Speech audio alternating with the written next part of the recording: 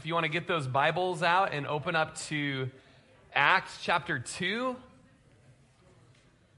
And then also you might take your finger and place it in 1 Corinthians 14. And once you're kind of there, why don't you stand with me and we'll read, I'll read Acts chapter 2, verses 1 through 21 to kind of set the stage for us today. When the day of Pentecost had fully come, they were all with one accord in one place. And suddenly there came a sound from heaven as of a rushing mighty wind, and it filled the whole house where they were sitting. Then they appeared to them divided tongues as of fire, and one sat upon each of them.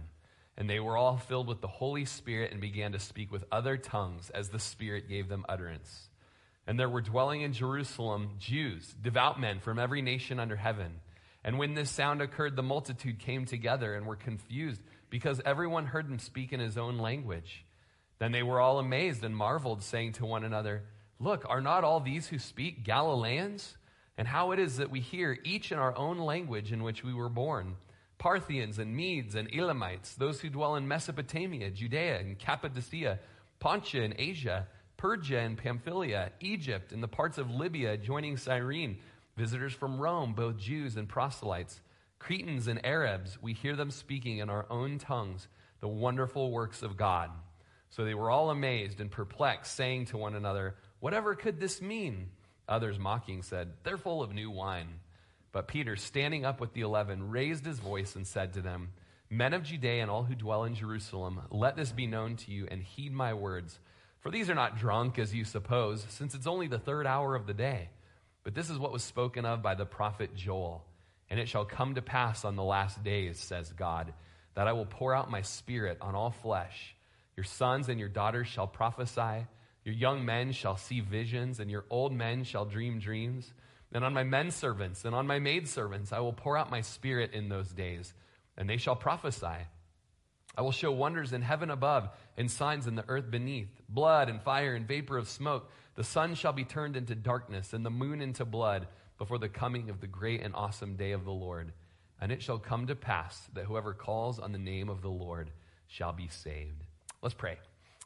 Lord, as we're in this great chapter, a chapter that describes an event on the same level as Good Friday, the same level as Easter Sunday, the same level of Ascension Sunday, Pentecost Sunday, Lord.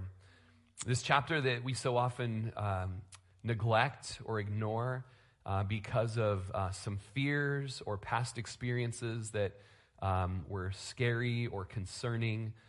Lord, many of us in this room, we're kind of a melting pot here at Calvary, and so we have backgrounds from the conservative side of things, from the liberal side of things theologically.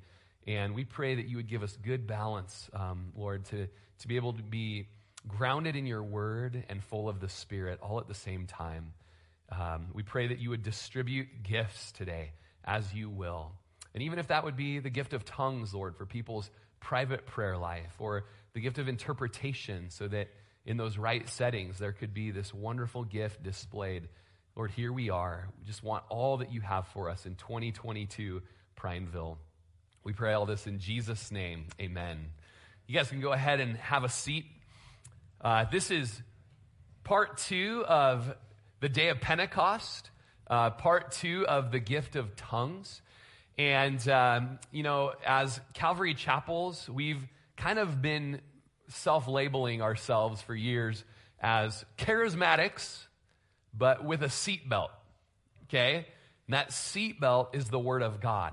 That seatbelt is the Scripture that very well does it tether us to be grounded in decency and order and propriety, and yet at the same time, we're able to be bold and encouraging and edifying and powerful, all of those wonderful things. And so, a couple years ago, I think it was around 2014, there was a very well-known pastor that's kind of known to be what is called theologically a cessationist, okay? Cessationists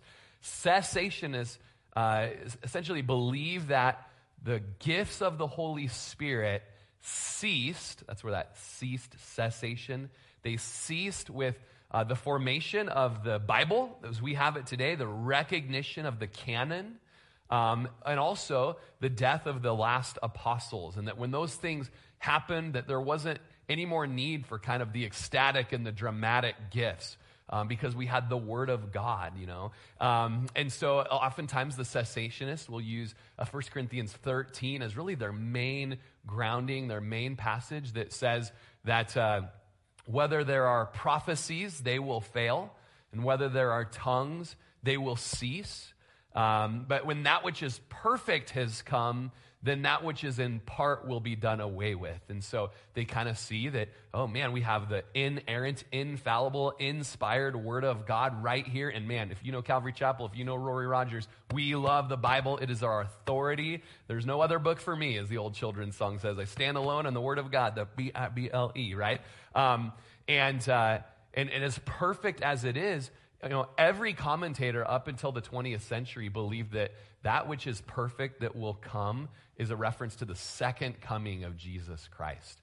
And that 1 Corinthians 13 isn't a great proof text for the cessation of the gifts. And when I say cessationists believe in the ceasing of the gifts, it's especially those miraculous gifts and those sign gifts, such as healings, such as prophecy, such as tongues, interpretation of tongues, word of knowledge, words of wisdom, a lot of those sign-type gifts, the miraculous, the gift of miracles. And so that was a long introduction just to say what a cessationist was, but, sometimes we need a little instruction, right? And so this wonderful man, this wonderful pastor, I've got a couple of his commentaries on my bookshelf, have some great respect for him. He came out just a few years ago and had a conference where he really condemned any of the charismatic churches that are using these gifts today. Even coming out and calling out Calvary Chapels and saying, Calvary Chapels, man, you guys are, if not heretics, borderline heresy. And as one of my favorite motivational speakers says, when you have stuff that's hard to hear like that, you can actually say, good. Yeah, when hard stuff happens, you can say, good on the hard stuff. Why? Because it makes you think. It makes you start looking at, well, what do we believe? Are we heretics? That's a good thing to examine. We should do that every now and then, all right? And it got us as Calvary Chapels thinking, okay, theologically, we are continuists, which means we believe that the gifts of the Spirit are still in operation today, but we've been practically cessationists. That means we've been acting like they died away with the apostles and the giving of the canon of Scripture. So that got us thinking, and we as Calvary Chapel begin to say, man, theologically we're continuous, but practically we're behaving like we're cessationists. What's up with that? What's up with that? And so what we did is we actually pulled out old archival footage of that same pastor commending us in like the early 90s. He's like, man, those Calvary Chapel guys, they might be charismatics, but they're not charismaniacs. And he says, I got to commend them that they stay tethered to the Word of God. So something happened, between those 20 years or so where, he just kind of got tipped to where like, no, just nothing. No charismata, no gifts, no sign gifts. And it caused us to go, man, we need to start giving place to the sign gifts. And so it's really opened up more times of like waiting on the Lord like this. And then it's times like going through the book of Acts where it causes us to go, and yet we've kind of slumped back into cessationism. We need to keep creating those opportunities where the gifts are in use. And so you'll see that here at Calvary in times like our week of fasting and prayer, where we have special even days given over to healing. We just pray and fast for healing. And we've seen people healed here at our church during prayer and fasting, or we give place during the Pulse prayer meeting for words of knowledge, words of wisdom, words of tongues, with the interpretation of tongues. And so just trying to provide safe and good places for coachable and teachable moments on how to use these gifts that we believe are still in operation today. Now, I don't know if that was like the most brutal and excruciating introduction you've ever been through in your entire life, but I kind of enjoyed it. And what we're going to do is we're doing part 2 on the gift of tongues. As we go through the book of Acts, chapter 2, chapter 2 is not about tongues, okay? So we want to be careful because that's not the point of Acts chapter 2. The point of Acts chapter 2 is the promise of the Father is sent to the new church for the church age that's just starting. The promise of the Father, which is the Holy Spirit's power being poured out on the church so that they can be all that the church wants them to be, that the Lord wants them to be. They're going to be bold. They're going to be courageous. They're going to be gifted. They're going to be going out and preaching the gospel with power. And so the book of Acts chapter 2 is about the Holy Spirit being given for courage. It's about the introduction to the day of the Lord. Did you catch when Peter went and quoted Joel chapter 2, and he talked about the end times, the end days, all the way from Jesus' ascension and the day of Pentecost, clear to what you're reading about in the book of Revelation, where, the moon is turning blood red and all of that tribulation type stuff, that period between day of Pentecost and rapture of the church and great tribulation and all of that is filled with the Holy Spirit's gifts being used in the world, okay? So we went through that the main point isn't tongues. You might remember that from last week. It's the power given to the church. It's the introduction to the church age. It's the introduction period to the day of the Lord or the end times, okay? But we also do observe that tongues is given, and we all ask, what's up with that?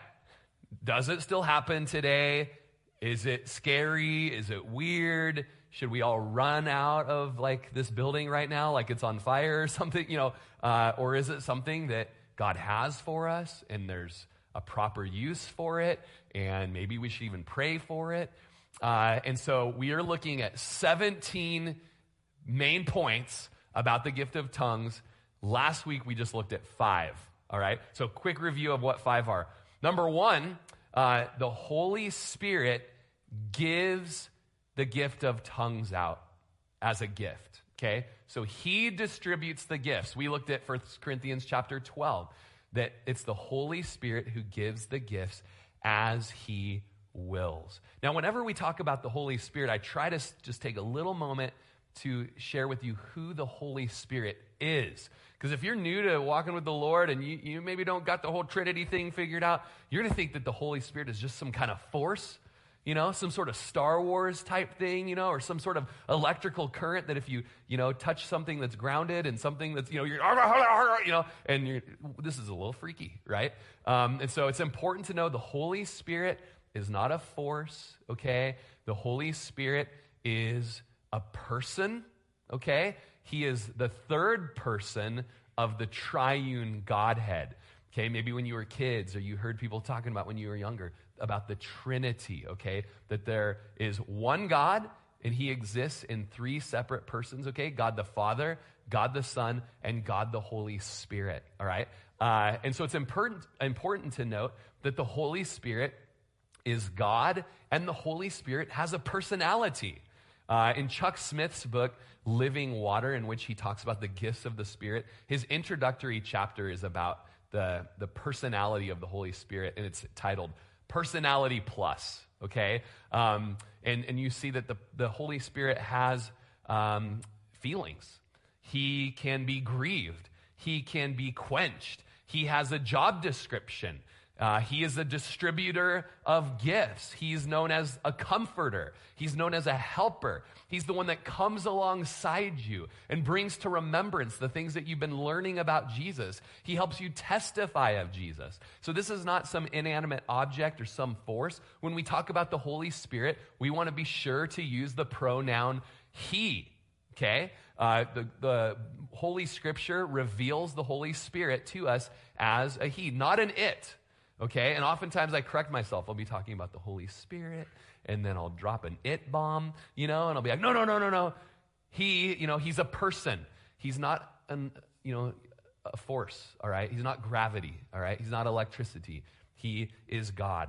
And so he distributes gifts, spiritual gifts. He's like the true and better Saint Nick. He's just got his gift bag, and he is just distributing gifts. 1 Corinthians 12 says he distributes them as he wills or as he sees fit. Here in chapter 2, you see that they begin to speak in tongues as the Holy Spirit gave them utterance. So he's the one that gives those gifts, all right? 1 Corinthians 12 asks us, do all speak with tongues? Do all prophesy? Do all interpret? Do all teach?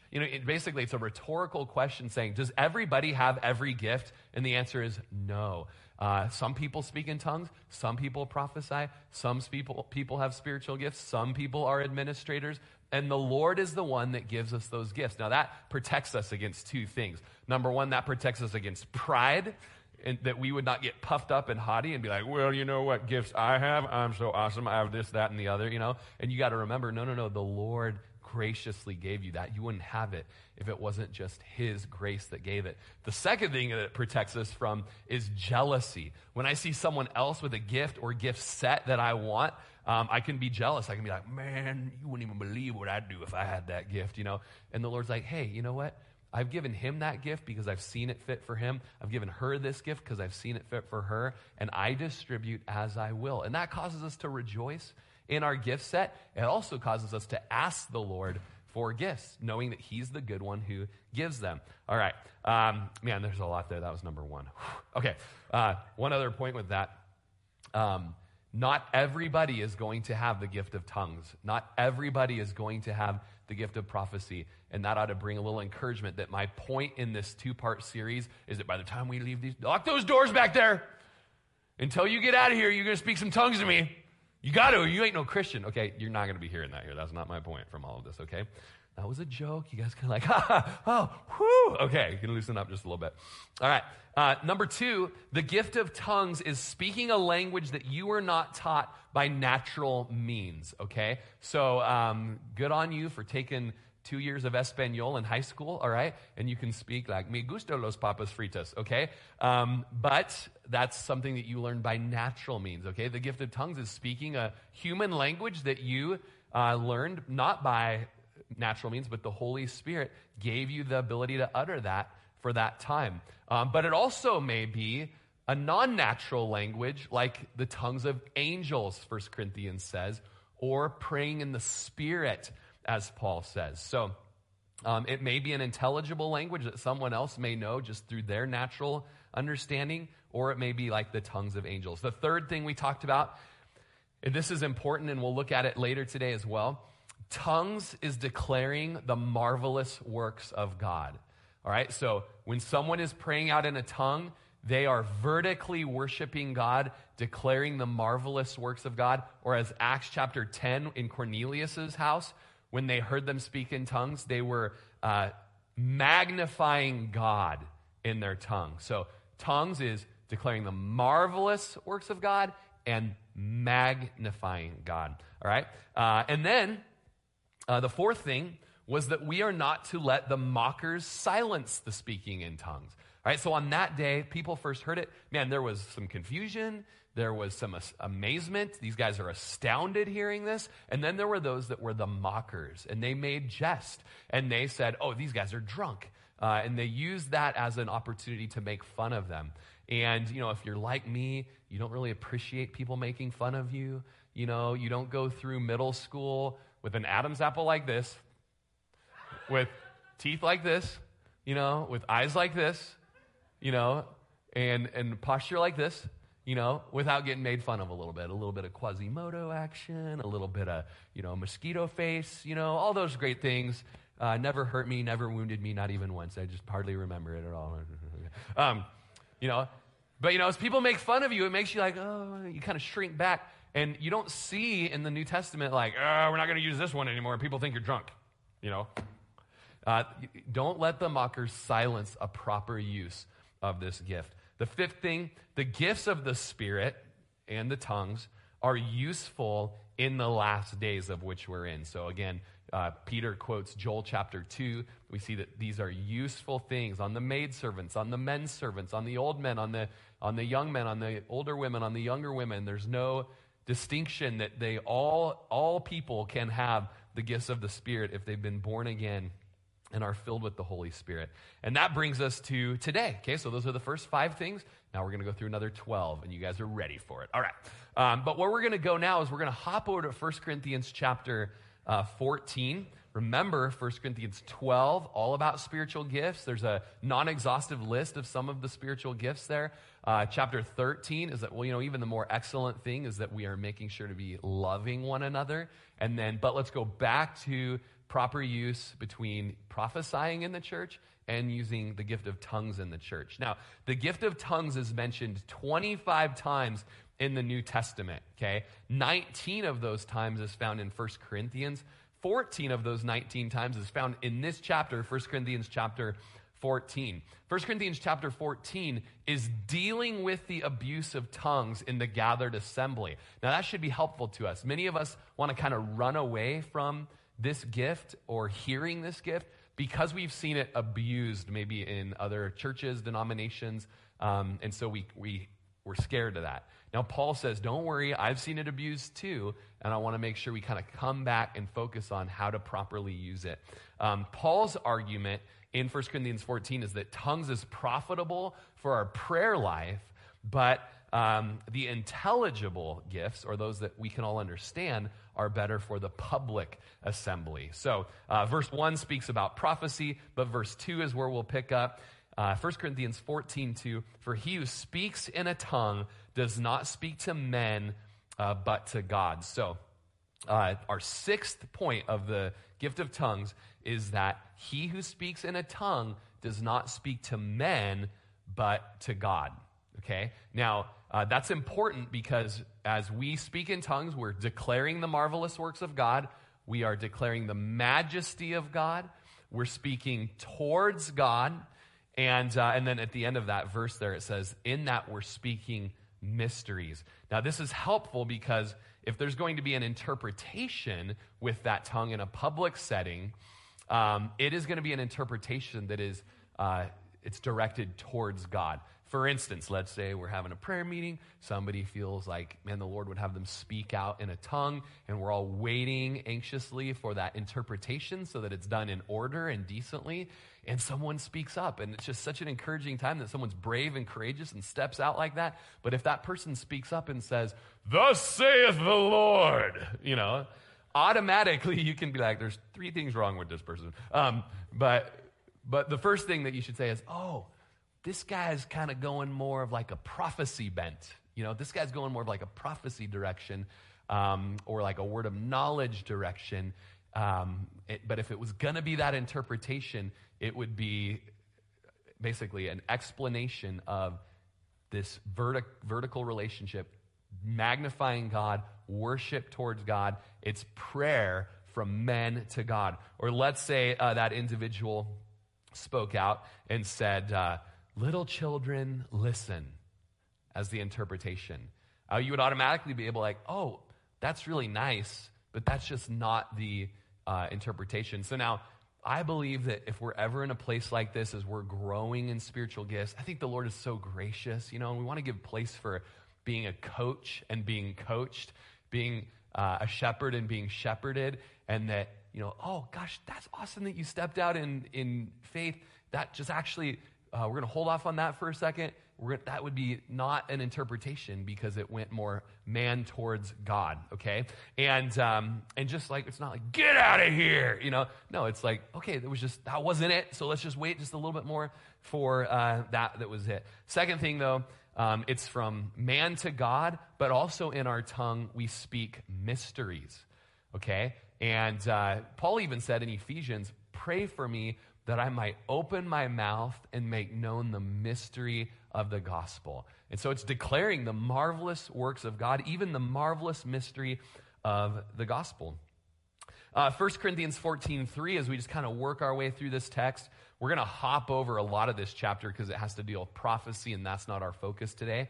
But it does say, he who prophesies speaks edification and exhortation and comfort to men. When you look at New Testament prophecy and this gift of prophecy, you're looking at just an immediate ability to speak forth the heart of God, to teach the word, and to preach the gospel.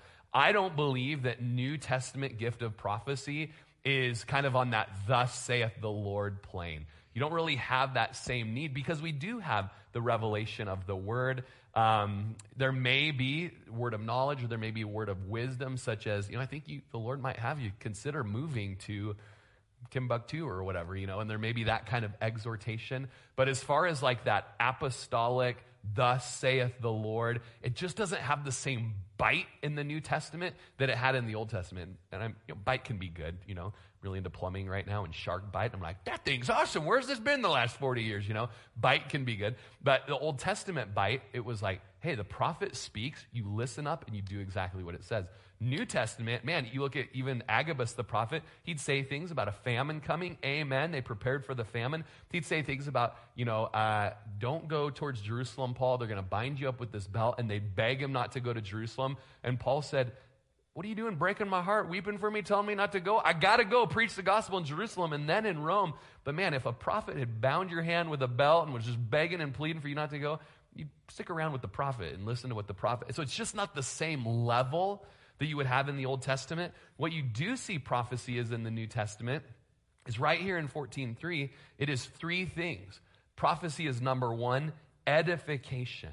Okay? It's a building up. It's a construction of the church. You're built up as the prophecy is spoken forth. Number two, it's exhortation. Exhorting is kind of like spurring somebody on, if you've got an animal, a horse, and he's not crossing the creek, or he's not getting the gas going to catch that calf, give it a little bit of spur, get him going a little faster, And in the same way, the exhortation, it's the spurring of the brethren. Get going. It's kind of in between encouragement and rebuke and correction. It's that, let's get going, guys, That's what prophecy is. And then it's also a comforting thing. Prophecy speaks comfort to men. As a church, we pray for nations. Every other week, we pray for a different nation at our prayer meeting. Last night, we prayed for Afghanistan and the persecuted church and the unreached and the Muslims in Afghanistan. 2 weeks ago, we prayed for Morocco, praying for the unreached and the persecuted church in Morocco. And 1 year, we were praying for Iraq and just laboring intensity and praying for Iraq at a prayer meeting. Then a woman came in and she's not a normal part of our church, and she just spoke up that, ISIS is going to invade America. It's going to kill all of us. We just need to be terribly afraid, and it just stirred this, everyone just began to panic, It's like, man, I'm not edified, exhorted, or comforted in any of this, And so we got to be able to test prophecies, 1 Corinthians 14, and so when ISIS does invade the United States and they got those Toyota Tundras with the black flags waving behind them, I'll be like, he was right. What do you know? But until that is able to be tested, man, it doesn't do the church any good to just be all freaked out and stockpiling their weapons and their 5-gallon buckets of freeze-dried jerky. I love jerky like everybody, but if you have some, I'd be willing to buy some from you for a good price. Okay, anyways. All right. What about tongues, Rory? I don't know. I kind of lost track a while ago. Okay, 1 Corinthians chapter 14, verse 4. He who speaks in a tongue edifies himself, but he who prophesies edifies the church. So this is number 7.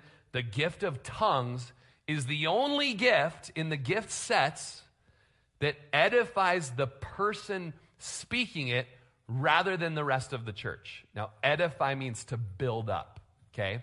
So tongues is the only gift out of all of them that's not for thee, but it's for me. It's especially for my private prayer time. We use the word private prayer closet. If you saw my closet, you'd know why I don't pray in there.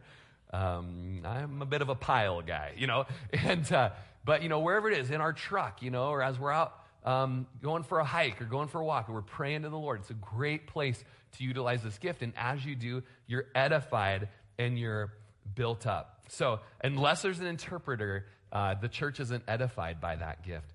But prophecy is the opposite of that. If you're prophesying, the whole church is able to be edified. In Romans chapter 8, verses 26 through 27, we see a little bit of how this self-edification works. It says, likewise, the Spirit also helps in our weakness, for we do not know what we should pray for as we ought, but the Spirit himself makes intercession for us with groanings that cannot be uttered. And so this passage also is not primarily speaking about tongues, but the intercessory role of the third person of the Trinity. The Holy Spirit is a praying spirit. The Son, Jesus Christ, is an interceding, praying Son. He ever lives to make intercession for us. And so the Holy Spirit, as he's praying, we see a bit of a dichotomy here, that he's actually able to take the groanings and the pleadings and the praying in tongues, and he's able to interpret it. He's able to pray it out. He searches the heart, and he knows what the mind of the Spirit is, because he makes intercession for the saints according to the will of God. And so the gift of tongues edifies the individual, and oftentimes you find yourself maybe using this gift in times where words fall short. It's in times of desperation. It's in times of tragedy. It's in times of deep need. It's in times of wonderful rejoicing. It's in times of realizing that you're going to be, praying, preaching in front of a couple hundred people the next day, and you got nothing. You need more of the Lord. Those are the times I'm like, I need more of you, Lord. When I'm driving, when I'm walking, when I'm hiking, I'm edified as I'm praying out in this prayer, knowing that the Lord knows what I'm saying, even if I don't. 1 Corinthians 14:5, Paul says, I wish you all spoke with tongues. Can you believe he said that? I mean, I find this helpful that Paul the Holy Spirit through Paul wished that all of the Corinthians spoke with tongues. You almost think that you shouldn't say that in the church, huh? Now, the Corinthians were a church that came short in no spiritual gift, and that were even abusing tongues. And Paul said, no, let's not let misuse take away proper use.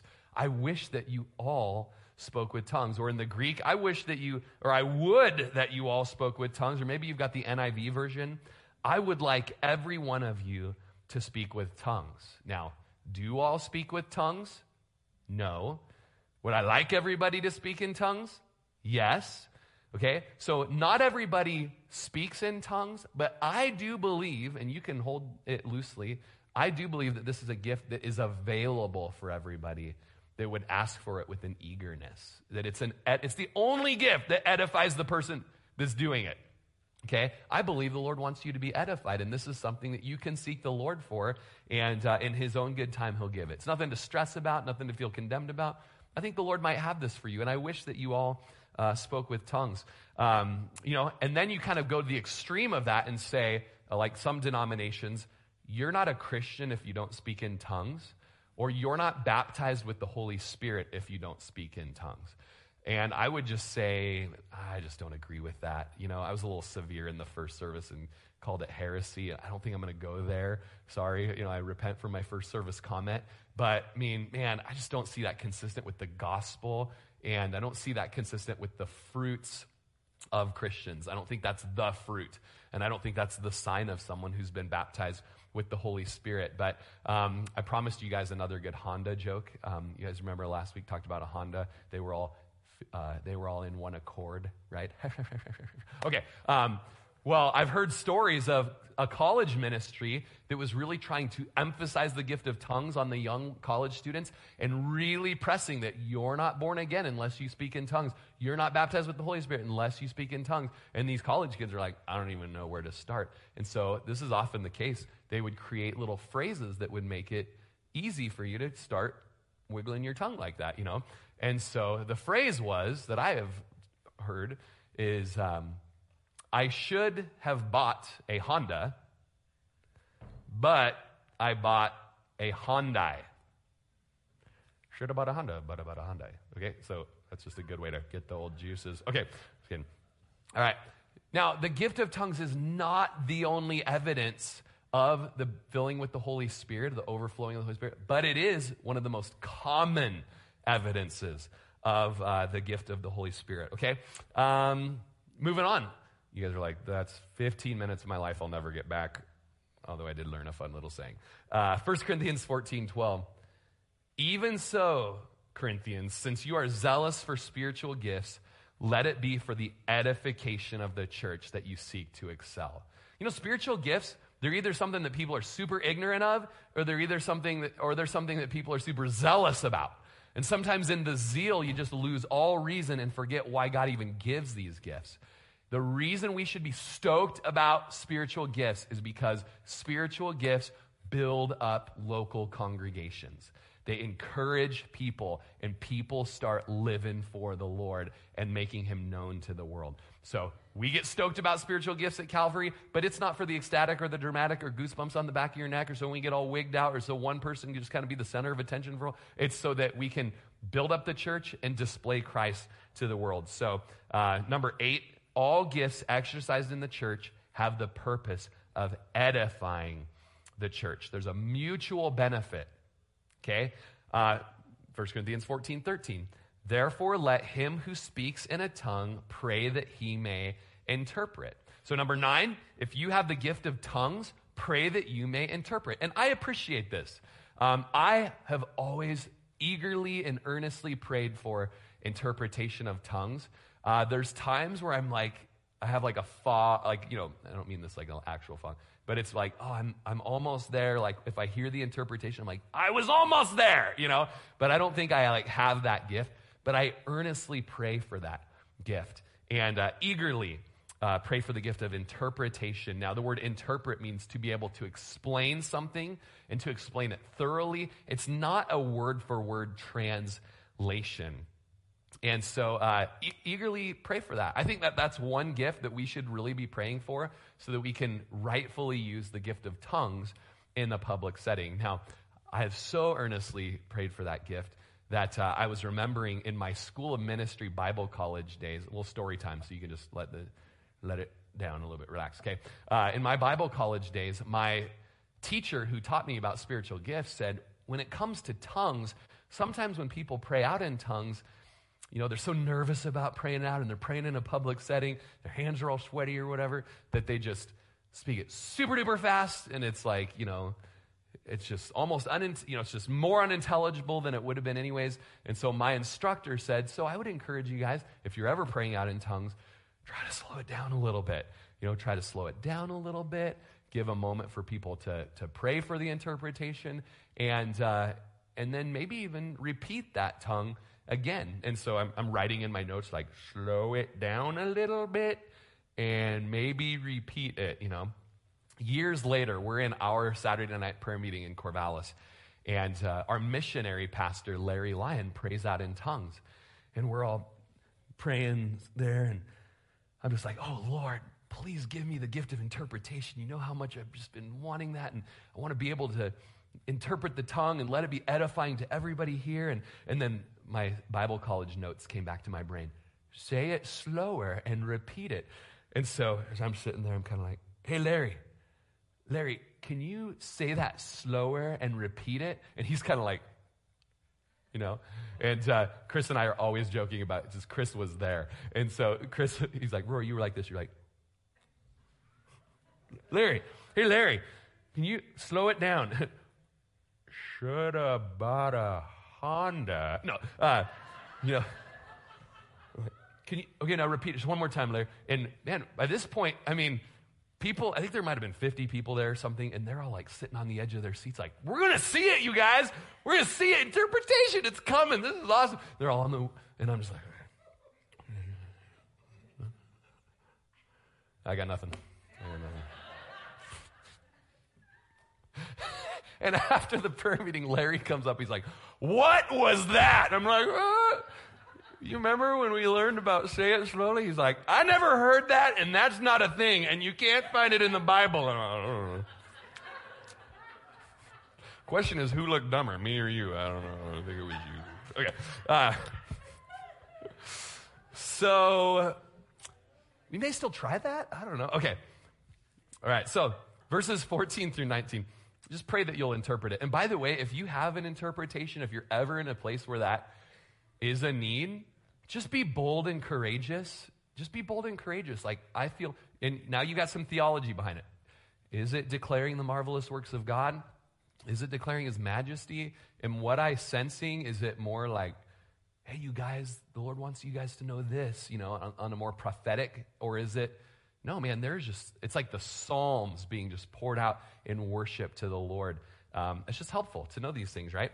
1 Verses 14 through 19 tell us our deep need for an interpreter. I got 13 seconds left to go through the next, 5 more? The need for an interpreter. Verse 14, for if I pray in a tongue, my spirit prays, but my understanding is unfruitful. Verse 15, what is the conclusion then? I will pray with the spirit, and I will also pray with the understanding. I'll sing with the spirit, and I will also sing with the understanding. So we get it. When we pray in tongues, we don't know what we're saying unless you also have interpretation. But Paul's conclusion isn't like, then bag it, forget about it. No, my conclusion is I'll still pray in spirit and sing in the spirit. That's a beautiful way to use the gift.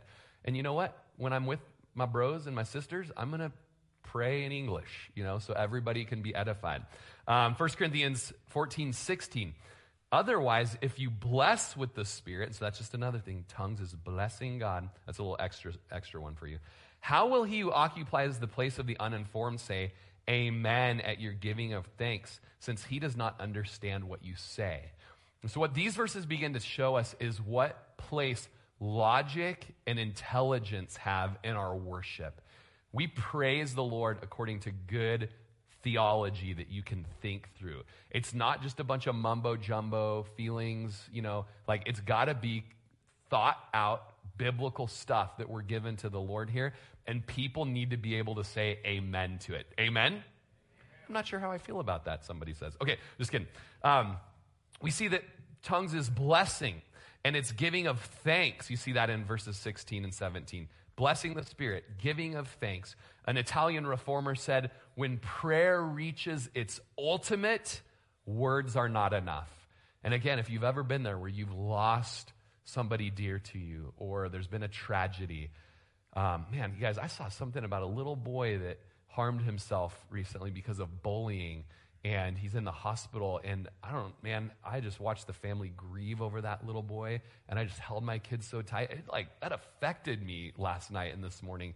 And I just, when you're in those places where your family members die, and you got nothing to pray, you don't have words, or the cancer has come, or the wound, or the sin is there, or there's the rejoicing. The provision has come. I don't even know what to say. You are so good in provision. The words fall short. But the Spirit is able to pray beyond that. 1 Corinthians 14:18, I thank my God that I speak with tongues more than you all. Rory, you're kind of up there talking like you're the only guy in the church that prays in tongues. It seems a little. I'm just thankful that I speak in tongues, and I'm thankful that I probably do it more than you guys. I'm not boasting, but I want you all to also have this great edifying gift. 1 Corinthians 14:19, yet in the church I'd rather speak 5 words with my understanding, that I may teach others also, than 10,000 words in a tongue. Brethren, don't be children in understanding. However, in malice be babes, but in understanding be mature. And so what he's getting at here is the intellect in worship is so important. It's better to just speak 5 words of exhortation, encouragement, and comfort to men than 10,000 words that are unintelligible. Okay? We'll have the worship team come on up. And we'll just kind of go through these final ones. Verse 21, in the law it is written, with men of other tongues and other lips I will speak to this people, and yet for all of that they still do not hear me, says the Lord. Therefore tongues are for a sign, not to those who believe, but unbelievers. Therefore if the whole church comes together in one place and all speak with tongues, and there comes in those who are uninformed or unbelievers, will they not say that you're out of your mind? But if all prophesy, and an unbeliever or an uninformed person comes in, he's convinced by all, he's convicted by all, and thus the secrets of his heart are revealed. And so, falling down on his face, he will worship God and report that God truly is among you. All right, so number 10, tongues are a sign for non-believers, but not necessarily in a good way. Isaiah refers to it in a negative way, that tongues is a sign that the Lord's speaking to you, but you're rejecting his goodness. In Acts chapter 2, tongues was a sign for those hearing that something incredible was happening in that place. 26 through 28 in our verses. How is it then, brethren, whenever you come together, each of you has a psalm, has a teaching, has a tongue, has a revelation, has an interpretation. Let all things be done for edification. If anyone speaks in a tongue, let there be 2 or at the most 3, each in turn, and let one interpret. But if there's no interpreter, let him keep silent in the church and let him speak to himself and to God. So powerhousing through these last ones. Isn't it great that Johnny's teaching another class? You guys just start humming and woo-hoo. Okay, just do that it's what the Southern Baptists do. Yeah. So you do that and I'll keep going. No, I'm just kidding. Don't do that. Our 11th thing. In the church service, there's to be 1, 2, or 3 at the most with an interpreter between each speaker. That's the order of the New Testament. In other words, the whole service isn't supposed to be about tongues. Okay? Number 12, if there's no interpreter, let him keep silent in the church. Now, I just see that, man, the Lord is so gracious that when we're stepping out in faith and using these gifts, I just think there's such a severity sometimes on squashing something. Like, oh man, I just, spoke in tongues, but there wasn't an interpreter. And then you just feel like maybe the leadership's going to be like, well, look who's, and it's like, no, it's like, man, praise the Lord, you had the boldness to pray out in tongue. I commend that. But in obedience, we're going to hold off. We'll try it again next week, if that's what the Lord has. Or we're going to give just a place for a little bit longer to let that person with an interpretation speak up. And I believe that if someone has the boldness to speak out in tongues, then the Lord is so good in providing that there's got to be someone in the room with the interpretation. But it takes guts and boldness to speak it out, doesn't it? About time. No, just kidding. Hi, middle schoolers. Number 13, unless you're going to give an opportunity for interpretation, then you just go ahead and speak to yourself and to God with your tongue.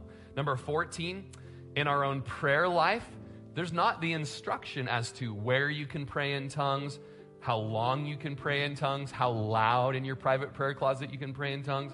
There's no instruction in the Word in that. And so you can just pray out uninhibited to the Lord in that prayer. Verses 29 through 40, and I'm just going to summarize it, speaks of do not forbid speaking in tongues. You think that is a reference to any churches in our day that just tongues is not allowed in their congregation? We forbid it. Like, man, there's literally a sentence right here in the Bible that says, do not forbid speaking in tongues. And so it's just like, man, we learn and unlearn as we go through the Word, don't we? Number 17, and this comes from chapter 12, verse 31. Earnestly desire the best gift.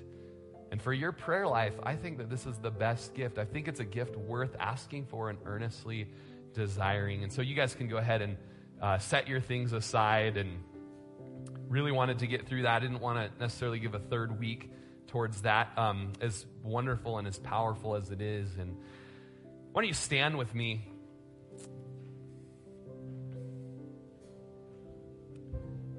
Man, I just know that within the Christian churches, this is an open-handed issue. It's what we call open-handed or a gray issue, that there are Jesus lovers across the street or down the road. They love Jesus. They love the Word. They're just doing their best to rightly divide the Scripture and interpret it, and they may come to a different understanding on this than us. I just say that to emphasize our humility in how we use the Holy Spirit and the gifts here, I should say. And understand that Calvary Chapel, man, sometimes we got Baptist background, Southern Baptist, Sometimes we got Foursquare people that come here. We got, and let's just always have a humble position of learning and unlearning. Just as we come to the Word, we want the Word to inform us, not necessarily my denominational bent. I want to be a Christian. I want to be biblical. And I want all that the Lord has for me as I come to His Word. And so here we are, Lord, rejoicing in who You are.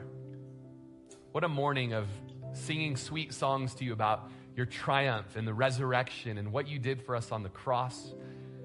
And Lord, here we eagerly and earnestly desire whatever gift You have for us, from the youngest to the oldest, from the most physically able and capable to just those that are in regular need of physical assistance. I think of Corrie ten Boom and how later in her life she went to Calvary Costa Mesa, and she felt so condemned and guilty because she couldn't serve in the church anymore, but she was a prayer warrior.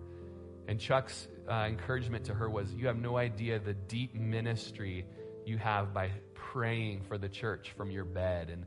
And Lord, just that you would just stir up in us the gifts that are most needed for us and for our congregation. And Lord, I pray that you would branch us out a little bit, stretch us a little bit in the understanding of tongues. Let us step out a little bit as we're driving to work, or as we're alone on that hike, or out on the trail, or Lord, just in our prayer closet. Maybe you would have this for us, and it would be a very wonderfully edifying thing. We trust you.